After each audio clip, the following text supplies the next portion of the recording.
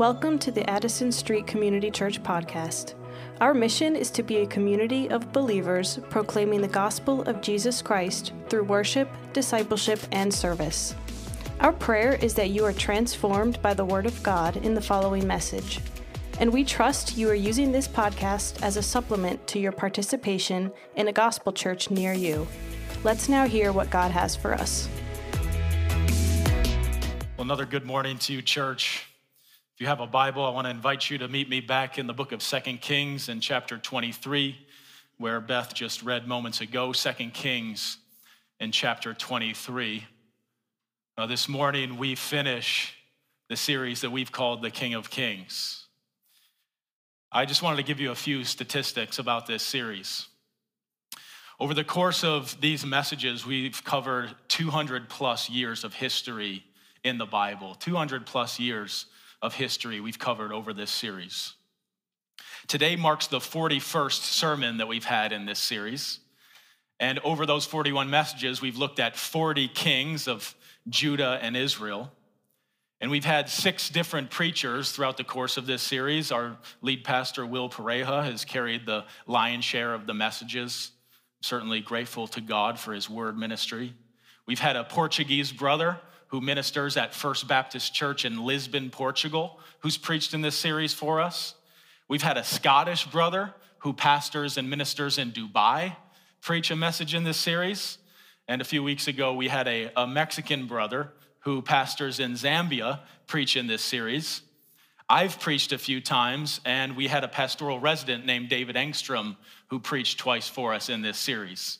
6 different people, 1 message, 1 book, 2 books split in half. And we've done this over the course of 2 years. We started this series in May of 2021. Now, we've been on and off in this series. It's not that we've gone straight through since May of 2021. So 200 plus years of history, 41 messages, 40 kings, 6 preachers, 2 years, and the most important statistic of all, we've seen one Savior in this series. We've seen one God who rules over all things. We've seen one God from beginning to end who is orchestrating everything in this story for his own glory. And I hope that you've noticed that in your life. Your life was probably significantly different 2 years ago. Maybe you've had a child. Maybe you've lost a loved one. Maybe you've started several new jobs in the past few years. Who knows how much your life has changed in the past few years? But can you not attest with the author of the books of Kings that God has been faithful? That he has been orchestrating all things in your life for his own pleasure? I just want to thank you all as well. I feel a deep accountability to God, and I know Will does as well, to speak the truth and the whole truth and nothing but the truth as it is in Jesus. We feel that every time we step up here. But I also feel that from you all. I know that I'm going to be looking people in the eyes who will demand that I speak the truth and the whole truth and nothing but the truth as it is in Jesus. And so I owe you a word of gratitude. It's a sincere joy to preach at this church. And I know that you all want the word. I was so encouraged, just a brief story from last week. Sometimes we cover long sections of Kings, and we don't have time to uncover every single detail in the story. But last week after the sermon, 2 people came up to me and they said, "You didn't really talk much about how Josiah died." And I was like, "You're exactly right." I was just so encouraged that even over this long narrative that we had, 2 people were like, "But you still didn't do everything in there." It wasn't a critique, but they were curious. Why did Josiah do what he did? I thank God for you all. Well, it's time to get into his word. And I want to tag this message with something that I think we could use as an alternate title for this series. So you might think back to our series and think, oh, King of Kings. But here's an alternate title. In the presence of my enemies. In the presence of my enemies. Because this is where the original audience is. They're in exile. They're not at home. They don't have all of their comforts that they once had. And they're sitting by the waters of Babylon and they're weeping for what they have left behind in the presence of my enemies. Let's go to the Lord one more time in prayer. Our Father in heaven, we calm our souls before you. We still them before you, asking that you would speak to us. And we ask that you would teach us to learn by paradox this morning, that the way down is actually the way up to heaven, that the contrite heart is the rejoicing heart, that to bear the cross is to wear a crown, that Jesus Christ who suffered is actually exalted. Help us to learn the upside down nature of your kingdom. For we pray this in Jesus' name, amen. Well, almost every good story that's ever been written has three things in common. It starts with once upon a time. Once upon a time. This is how almost every good story starts. It might not use that exact phrase, but it starts once upon a time. Shortly thereafter, some sort of tension is introduced, a problem that must be resolved in order for us to have closure on this story. Some sort of tension that has to be resolved. That's the second part. And the third part concludes with the words, happily ever after. This is a good story. This is how every good story can be broken down. There's a sense of equilibrium that didn't exist throughout the course of the movie or the book that has now come to pass.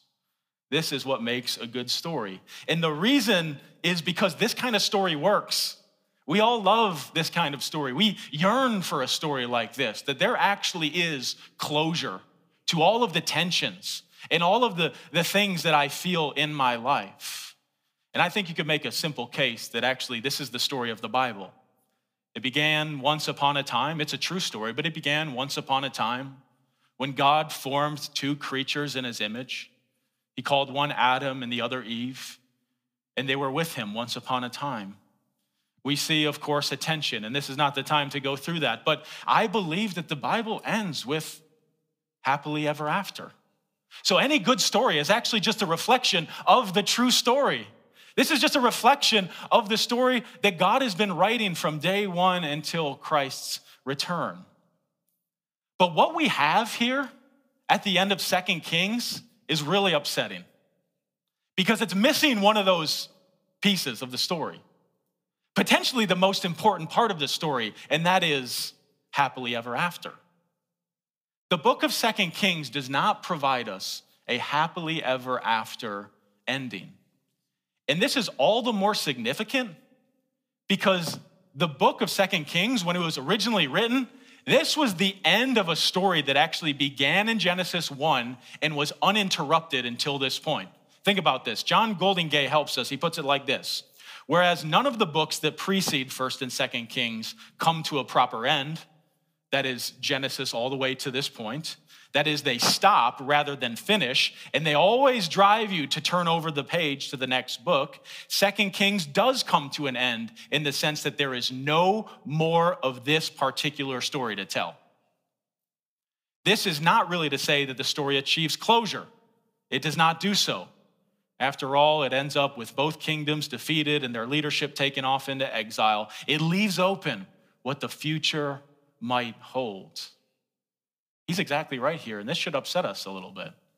This story does not end happily ever after, and the people are sitting there in exile. And this is the last authoritative book they have as they're sitting there, and they're wondering, what on earth is God up to? How am I supposed to live without a sense of closure to this story? How do I live in the tension? And beloved, we need an answer to that question too. Do any of you here this morning live with tension? With deep pain that's hard to make sense of? Do any of you wonder, why, Lord? Why do I feel this tension? Why did that marriage need to end? Why did you not allow that child to see the light of day, even though we prayed for it every day as it was in the womb? Why did you allow me to have that dream job for 2 years and then you pulled the rug out from under me? Does anyone here live with a great sense of tension in their life? I'm just scraping the surface of the type of lack of closure that you might have in your life. And yes, I'll make the case that the Bible does end with happily ever after, but that doesn't make sense of all of your tension, church. We live with immense pain. We live with all sorts of questions that are hard to answer and oftentimes impossible to answer. Do you have perfect closure in your life? And if not, how do you live? Well, this is what the end of Kings wants to answer. It's going to give us an answer, and I think we can answer it with one word. Here's how we live without a sense of closure. We worship. We worship. We bless the name of God. We hallow his name. We bow our knee before the one who rules over all of these things. Does this provide a sense of closure? No, but it does give us a path forward as we try to live in the tension. We worship as elect exiles, not where we want to be. So here's the point that I think 2 Kings ends with, that the Lord gives and the Lord takes away. Blessed be the name of Yahweh. This is what not only the end of Kings teaches right here, but both books. The Lord gives and the Lord takes away. So what? Bless the name of Yahweh. The student of the Bible will realize that I'm plagiarizing this morning. I'm taking these words from the mouth of Job. And he's sitting there after God had given him so much and took more than almost anyone probably in this room has ever experienced. And he says, God gave and God took away. Blessed be the name of the Lord. Shall we receive good from the Lord? And shall we not also receive evil? If God is God, and if God is sovereign, then both of these things exist in the mouth of those who love God. He gave, and he took away. Blessed be the name of the Lord. Now, we can't miss this. The circumstances in Job's life and the circumstances in 2 Kings could not be more different. Job is never given the closure that he needs about why he's suffering. The book of 2 Kings draws a one-to-one correlation between their sin and their suffering. You notice how those are vastly different circumstances, and yet the truth remains. God gives and God takes. And whether you're Job or whether you're living in exile, blessed be the name of the Lord. God wants to move us to worship here this morning, church. And so I want to just look at this text under two headings. It moves very fast, so I used quite a bit of action here to describe these movements. First, we're going to see kicking and screaming, and second, sitting and feasting. Kicking and screaming and sitting and feasting. So let's look at the first point here, kicking and screaming, in verses 31 of chapter 23 to almost the end of the book, 25 and 26. Beth read a majority of this text moments ago, but here's what you need to know about this section. Yahweh himself is driving the people out of the land. God himself is the one pushing them out of the land that he once gave them. It's his sovereign hand. And as he does this, the kings of Judah are kicking and screaming against the Lord. They're resisting the will of God and the plan of God. And how many of you know that when we resist the will of God, nothing goes well? Nothing goes well. And there are multiple stages of the exile here. So oftentimes you'll hear about the Babylonian exile, singular, and that's true insofar as it goes. They're all eventually in Babylon. But there are multiple stages of the exile here, 3 in this text. Now, I've tried to give these kings nicknames to help us understand what's happening here, and we're just going to clip along because the author himself clips along. One of the major themes we've seen in this book is that idolatry and sinfulness is incredibly boring. You want a boring life? Be an idolater. And we see this here at the end of the book. So first we have Jehoahaz. Jehoahaz the captive. At the end of chapter 23, we meet this king, and he kicks and screams against Yahweh by his conduct. He's said to have done what was evil in Yahweh's sight in verse 32, and he's captured by Pharaoh Necho, and he's no longer the king of Judah. That's Jehoahaz, he's the captive. Second, we see Jehoiakim. Jehoiakim is the tax collector, and he's in 23 verse 34 through 24 verse 7. He's a puppet for Pharaoh Necho, who just took Jehoahaz into captivity. And Jehoiakim taxes God's people heavily in order to send the proceeds to Pharaoh Necho, king of Egypt. And 3 years after being installed as king, in verse 1 of chapter 24, he rebels against him. Now, this is what we need to see. God uses unbelieving kings to punish his people. So as he kicks and screams against Pharaoh Necho, who is he ultimately kicking and screaming against? He's kicking and screaming against God because it's God's will to push them out of the land. So here's Jehoiakim, the tax collector. And Eugene Peterson, in his paraphrase, puts it so delightfully just to help us understand that this indeed is God. Look how Eugene Peterson paraphrases it. He says, God dispatched a succession of raiding bands against him. This was God's doing. Babylonian, Aramean, Moabite, and Ammonite. The strategy was to destroy Judah. Through the preaching of his servants and prophets, God had said he would do this, and now he was doing it. None of this was by chance. It was God's judgment as he turned his back on Judah because of the enormity of the sins of Manasseh. As he kicks and screams against Pharaoh, he's really just doing that to God himself. This was God's doing. Next, we meet Jehoiakim with an N. Not Jehoiakim, who we just saw, but Jehoiakim. I struggled to come up with a nickname for this guy. So it's a clumsy word, but we're calling him the surrenderer, the surrenderer. In 24, verses 8 to 17, we meet this man who's going to feature heavily at the end of this book. And he likewise does evil in the sight of Yahweh, and therefore he kicks and screams against Yahweh.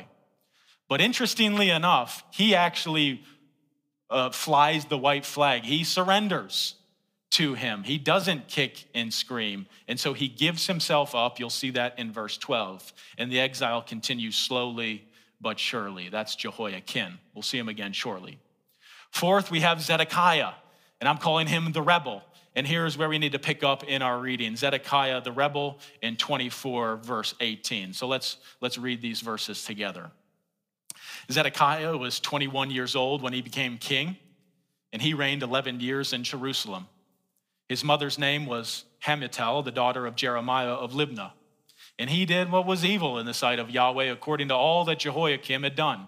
For because of the anger of Yahweh, it came to the point in Jerusalem and Judah that he cast them out from his presence. And Zedekiah rebelled against the king of Babylon. And in the 9th year of his reign, in the 10th month, on the 10th day of the month, Nebuchadnezzar, king of Babylon, came with all his army against Jerusalem and laid siege to it. And they built siege works all around it.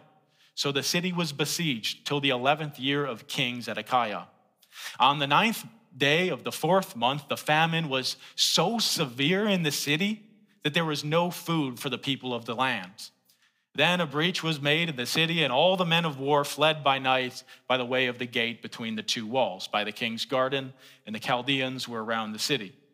And they went in the direction of the Arabah, but the army of the Chaldeans pursued the king and overtook him in the plains of Jericho, and all his army was scattered from him. Then they captured the king and brought him up to the king of Babylon at Riblah, and they passed sentence on him.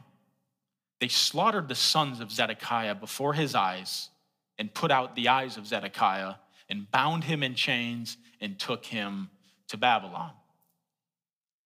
In the 5th month, on the 7th day of the month, that was the 19th year of King Nebuchadnezzar, king of Babylon, Nebuzaradan, the captain of the bodyguard, a servant of the king of Babylon, came to Jerusalem. And he burned the house of Yahweh and the king's house, in all the houses of Jerusalem. Every great house he burned down.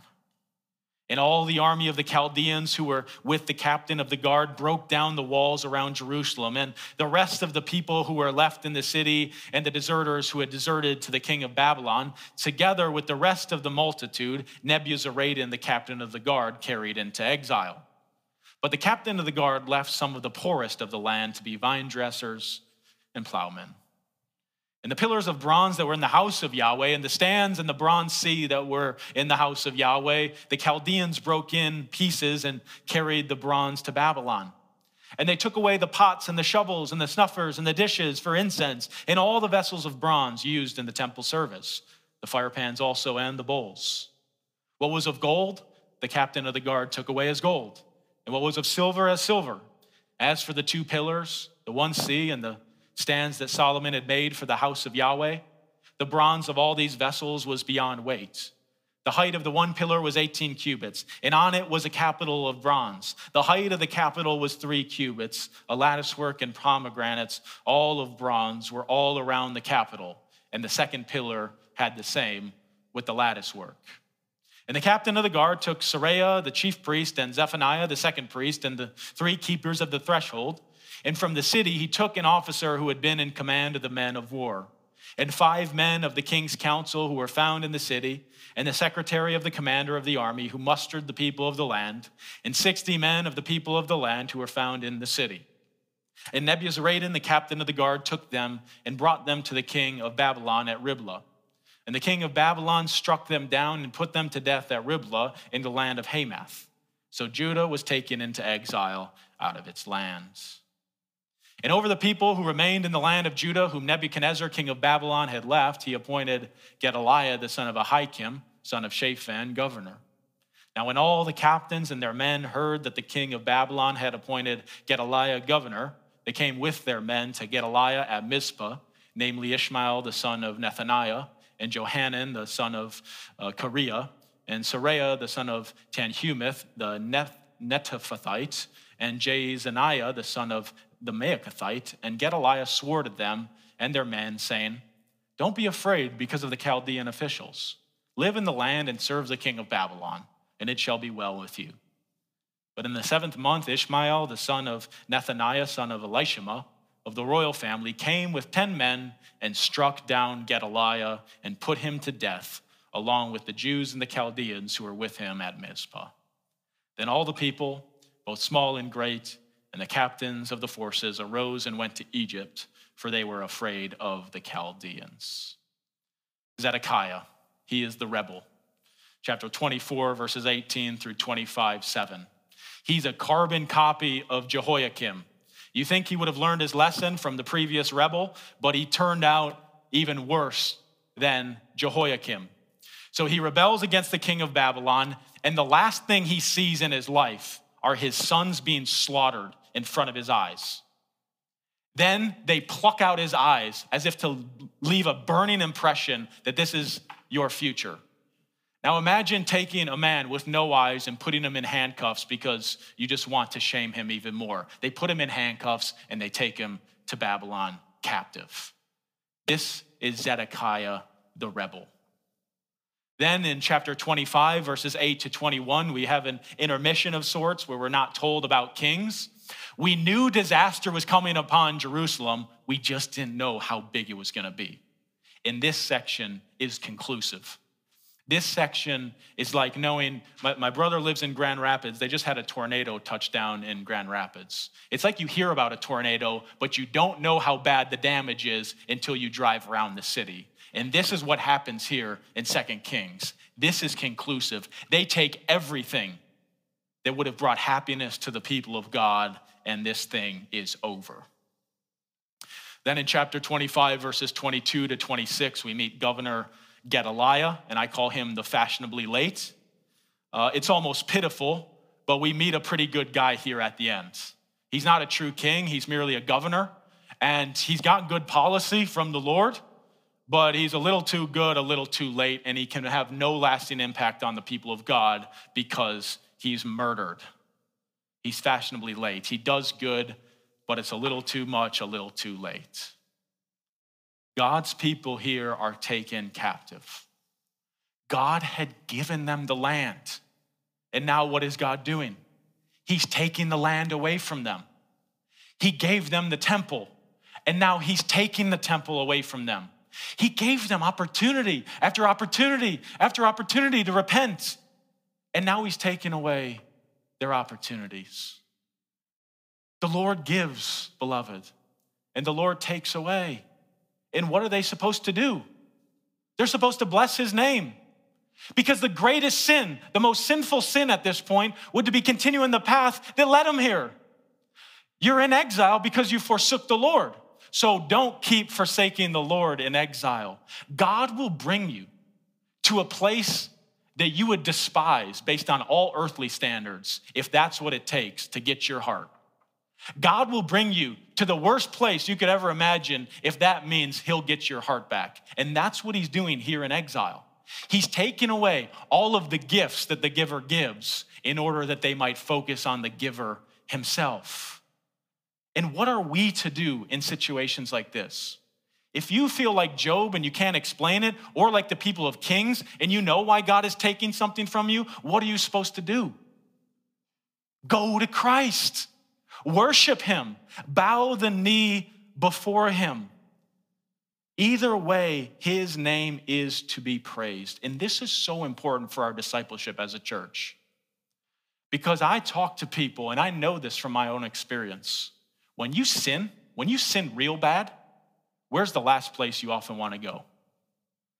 To Christ. We feel so dirty. We feel so messed up. We feel like we've screwed things up beyond the point of repair. How could I go to Christ right now in all of my misery and all of my shame? That's the way the natural mind thinks. I don't think I can put it much better than Robert Murray McShane. Keep in mind, this man died at 29. He wrote this a few years earlier in his journal. He says this: I feel when I have sinned an immediate reluctance to go to Christ. He's saying, this is how I feel. I don't want to go to Christ when I sin.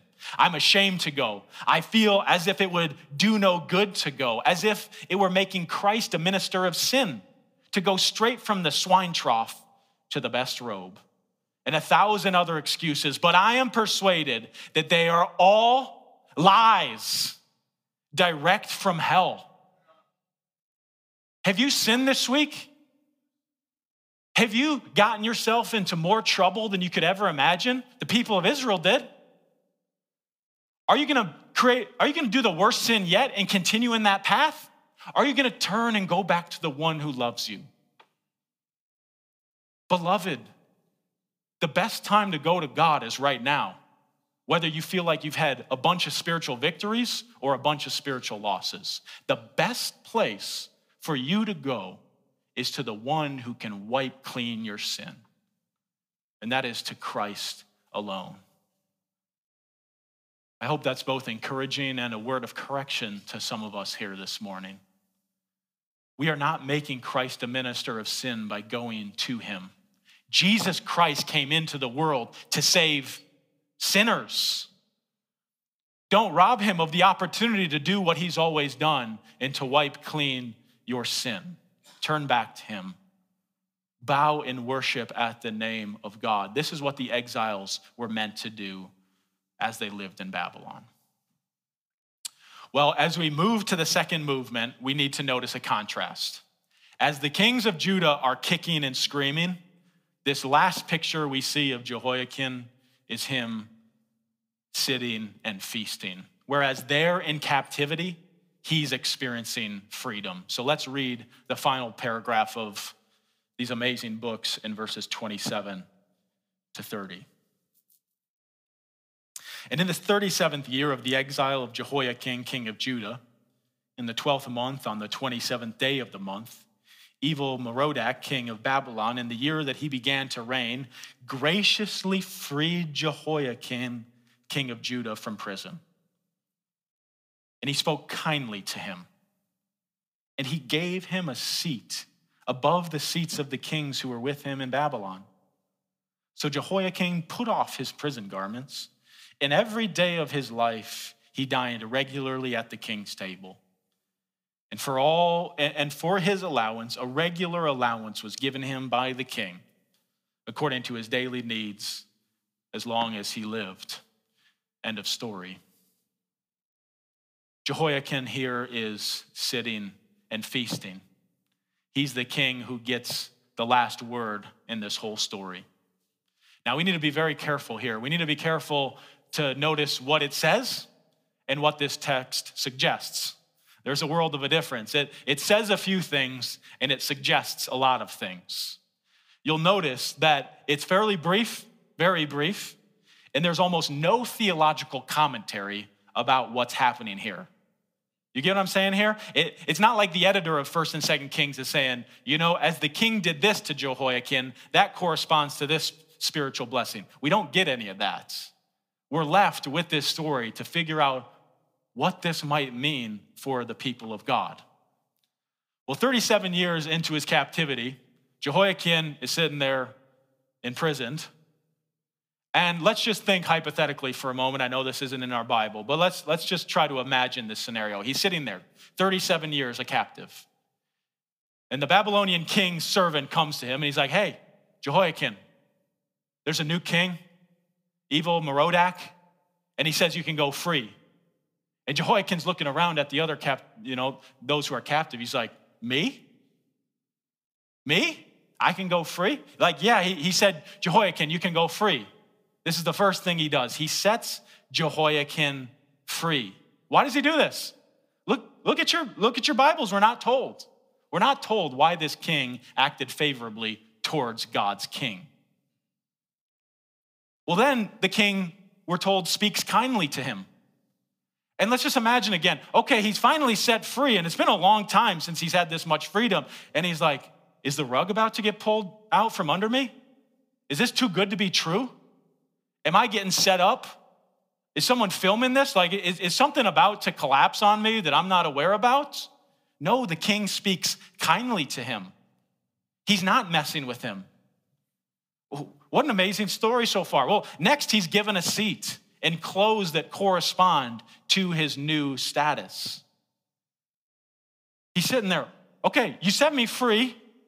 You're speaking kindly to me. This isn't a joke. Now you want me to sit here close to the head of the table?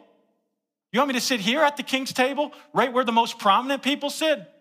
Jehoiakim's got to be losing his mind in wonder, like, what's happening here?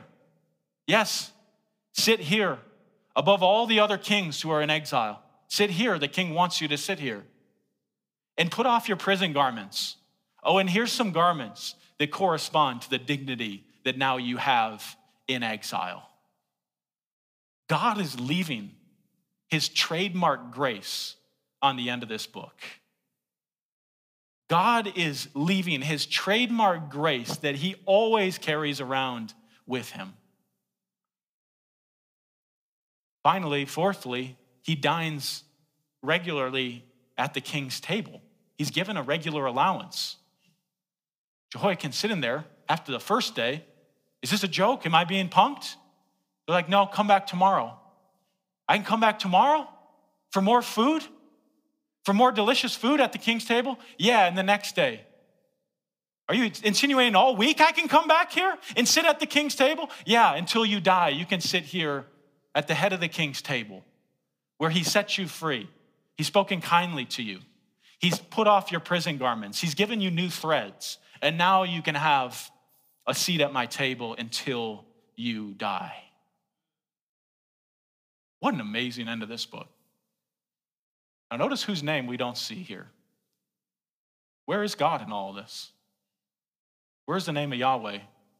I know some of us read different translations. I'd be very curious. Can anyone raise their hand and say they have Yahweh's name, the Lord, all caps in their Bible? Anyone? His name isn't here. Where is God in all of this? What's been one of the major melodies we've seen in this book? That God is orchestrating all things in this story. God is the one ruling and reigning over all of these things. So do we really need to be told that even though Yahweh's name isn't here, that Yahweh is actually the one present doing these things? Do we need to be told on every single page of the Bible that God is indeed in control? Beloved, do you need your name written in the book of the Bible with a sentence next to it saying God is sovereign over your life in order for you to believe it?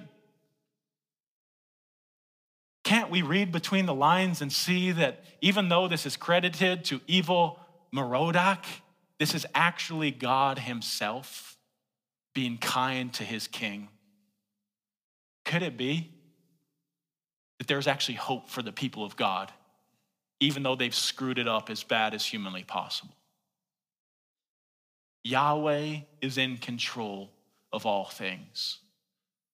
And if Jehoiakim had come to trust Yahweh in exile, he could join in with the psalmist and say, in the presence of my enemies, you prepare a table before me.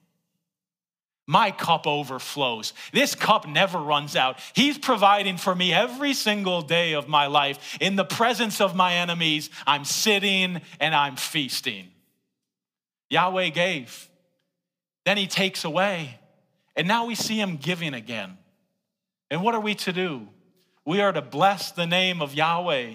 Whether he gives or whether he takes, this is our plot in life, to bless his name. The good news for the exiles was not even necessarily that the king was eating. Because here's the thing. What about all the other people who aren't royal blood? We're not told about them. Cool, this guy gets some food, but I'm eating who knows what. So what's the good news for them? It's not necessarily that the king is sitting and feasting. It's that God is with them in exile. God is the one who, even though they've forsaken him, he will never forsake them. He'll discipline them for sure, but he will never forsake them. God is with them in exile. Some fascinating literature for you to read this afternoon is the beginning of Ezekiel.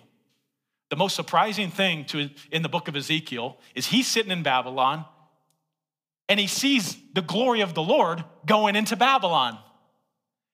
Yahweh is with them in their darkest moments in order to capture their hearts.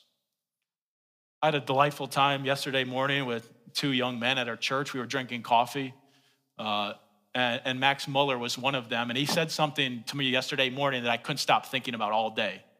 We were talking about all sorts of things, and he talked about this period of his life when he was diagnosed with a chronic illness, and he felt as if everything in his life was just fading away and everything was being lost on him. And he said, it was in that period of my life that I realized that the only thing I had was Jesus Christ. He alone is who I had in all of my loss. And this was the realization that the people of exile were supposed to have. It's the same realization that Max had in that phase of his life, that you can have all of this world. Just give me the covenant Lord who loves me and cares for me, and ultimately who's going to give me more than I could ever imagine. I want you to notice a few other subtle hints here. Notice how Jehoiakim is called. He's called the king of Judah twice in this very short passage. He's called the king of Judah. That's significant. Well, they're not in Judah anymore, but he's still the king of Judah.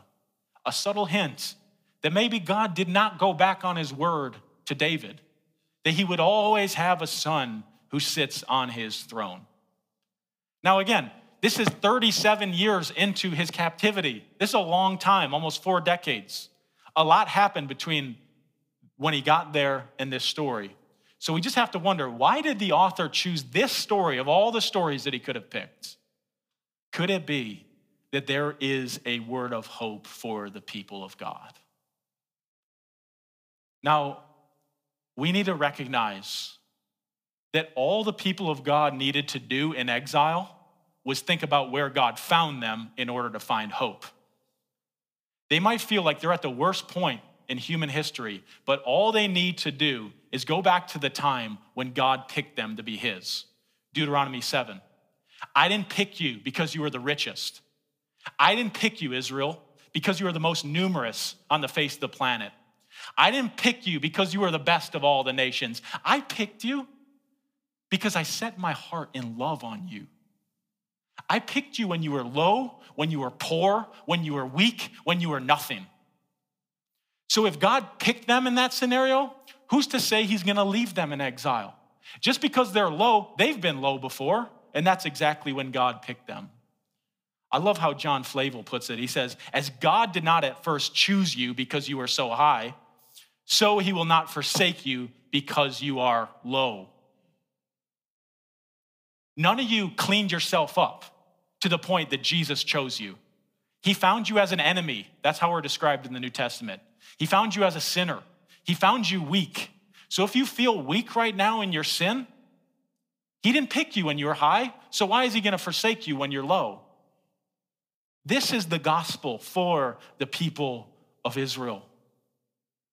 This allows them to sing even in the same breath where they sigh.